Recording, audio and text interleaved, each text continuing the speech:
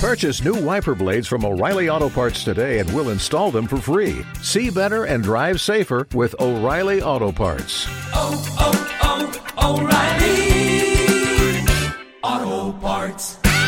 To do so. Hot and Trending, sponsored by Princeton Consumer Research. Wake up, man. Miguel and Holly, mornings on Hot 101.5. Here's Holly O'Connor with what's trending in Tampa Bay.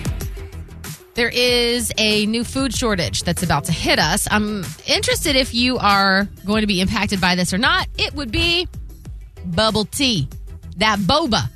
Oh. Boba tea, you know. Yeah. You know, that delightful beverage. So good. Such You can a get treat. it kind of frozen or not frozen. And it's got those little tapioca boba at the bottom. Boba at the bottom, little Boba squishies. at the bottom. There's apparently a shortage of boba balls. I don't know.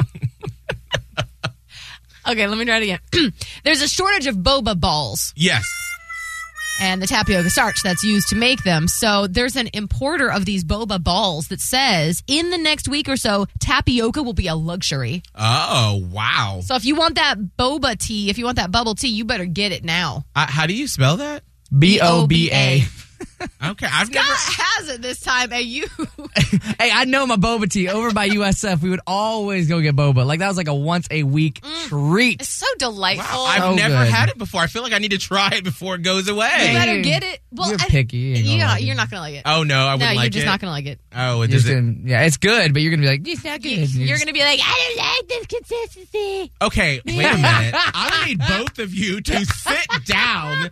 I want to be excluded from this narrative the way you wrote it. You can't. You wrote the narrative. You are grossly misrepresenting my use of my pickiness. Okay, so thank you very much. All right, we'll go I get want to boba. I want to go on a field trip where Miguel gets boba, and we're going to just see. Now, there's a couple of kinds of boba, too. Like, personally, I like, your classic boba, the round ones that are kind of chewy. I like that. But my daughter likes a popping boba, Oh. where it explodes in your mouth. It looks too fancy for me, so I'll just let y'all have it. I don't want to take away from the no. No, shortage. now you have to. not Now gonna you like have it. to. I'm not going to like it. Well, the thing is, now you think you're not going to like it, so you don't want it. You're like, oh. They're gonna be right. I don't even want it. Yeah, I don't yeah. want your damn tea. You can have it. Some of it's not even tea. It's like a Fine. smoothie. I don't care.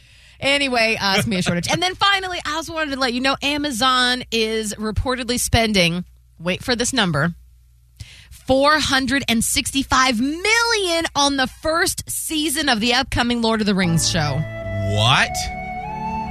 Holy crap. That's almost $500 million, in case you forgot your numbers. I mean, it makes sense because if you remember back in the day for the first 3 films, I mean, that was one of the most expensive at the time. The word that comes to mind is juggernaut. Yes, but it made so much money for the movie company that produced it. And keep in mind, this is Amazon. So Right. Jeff Bezos is worth, like, the planet.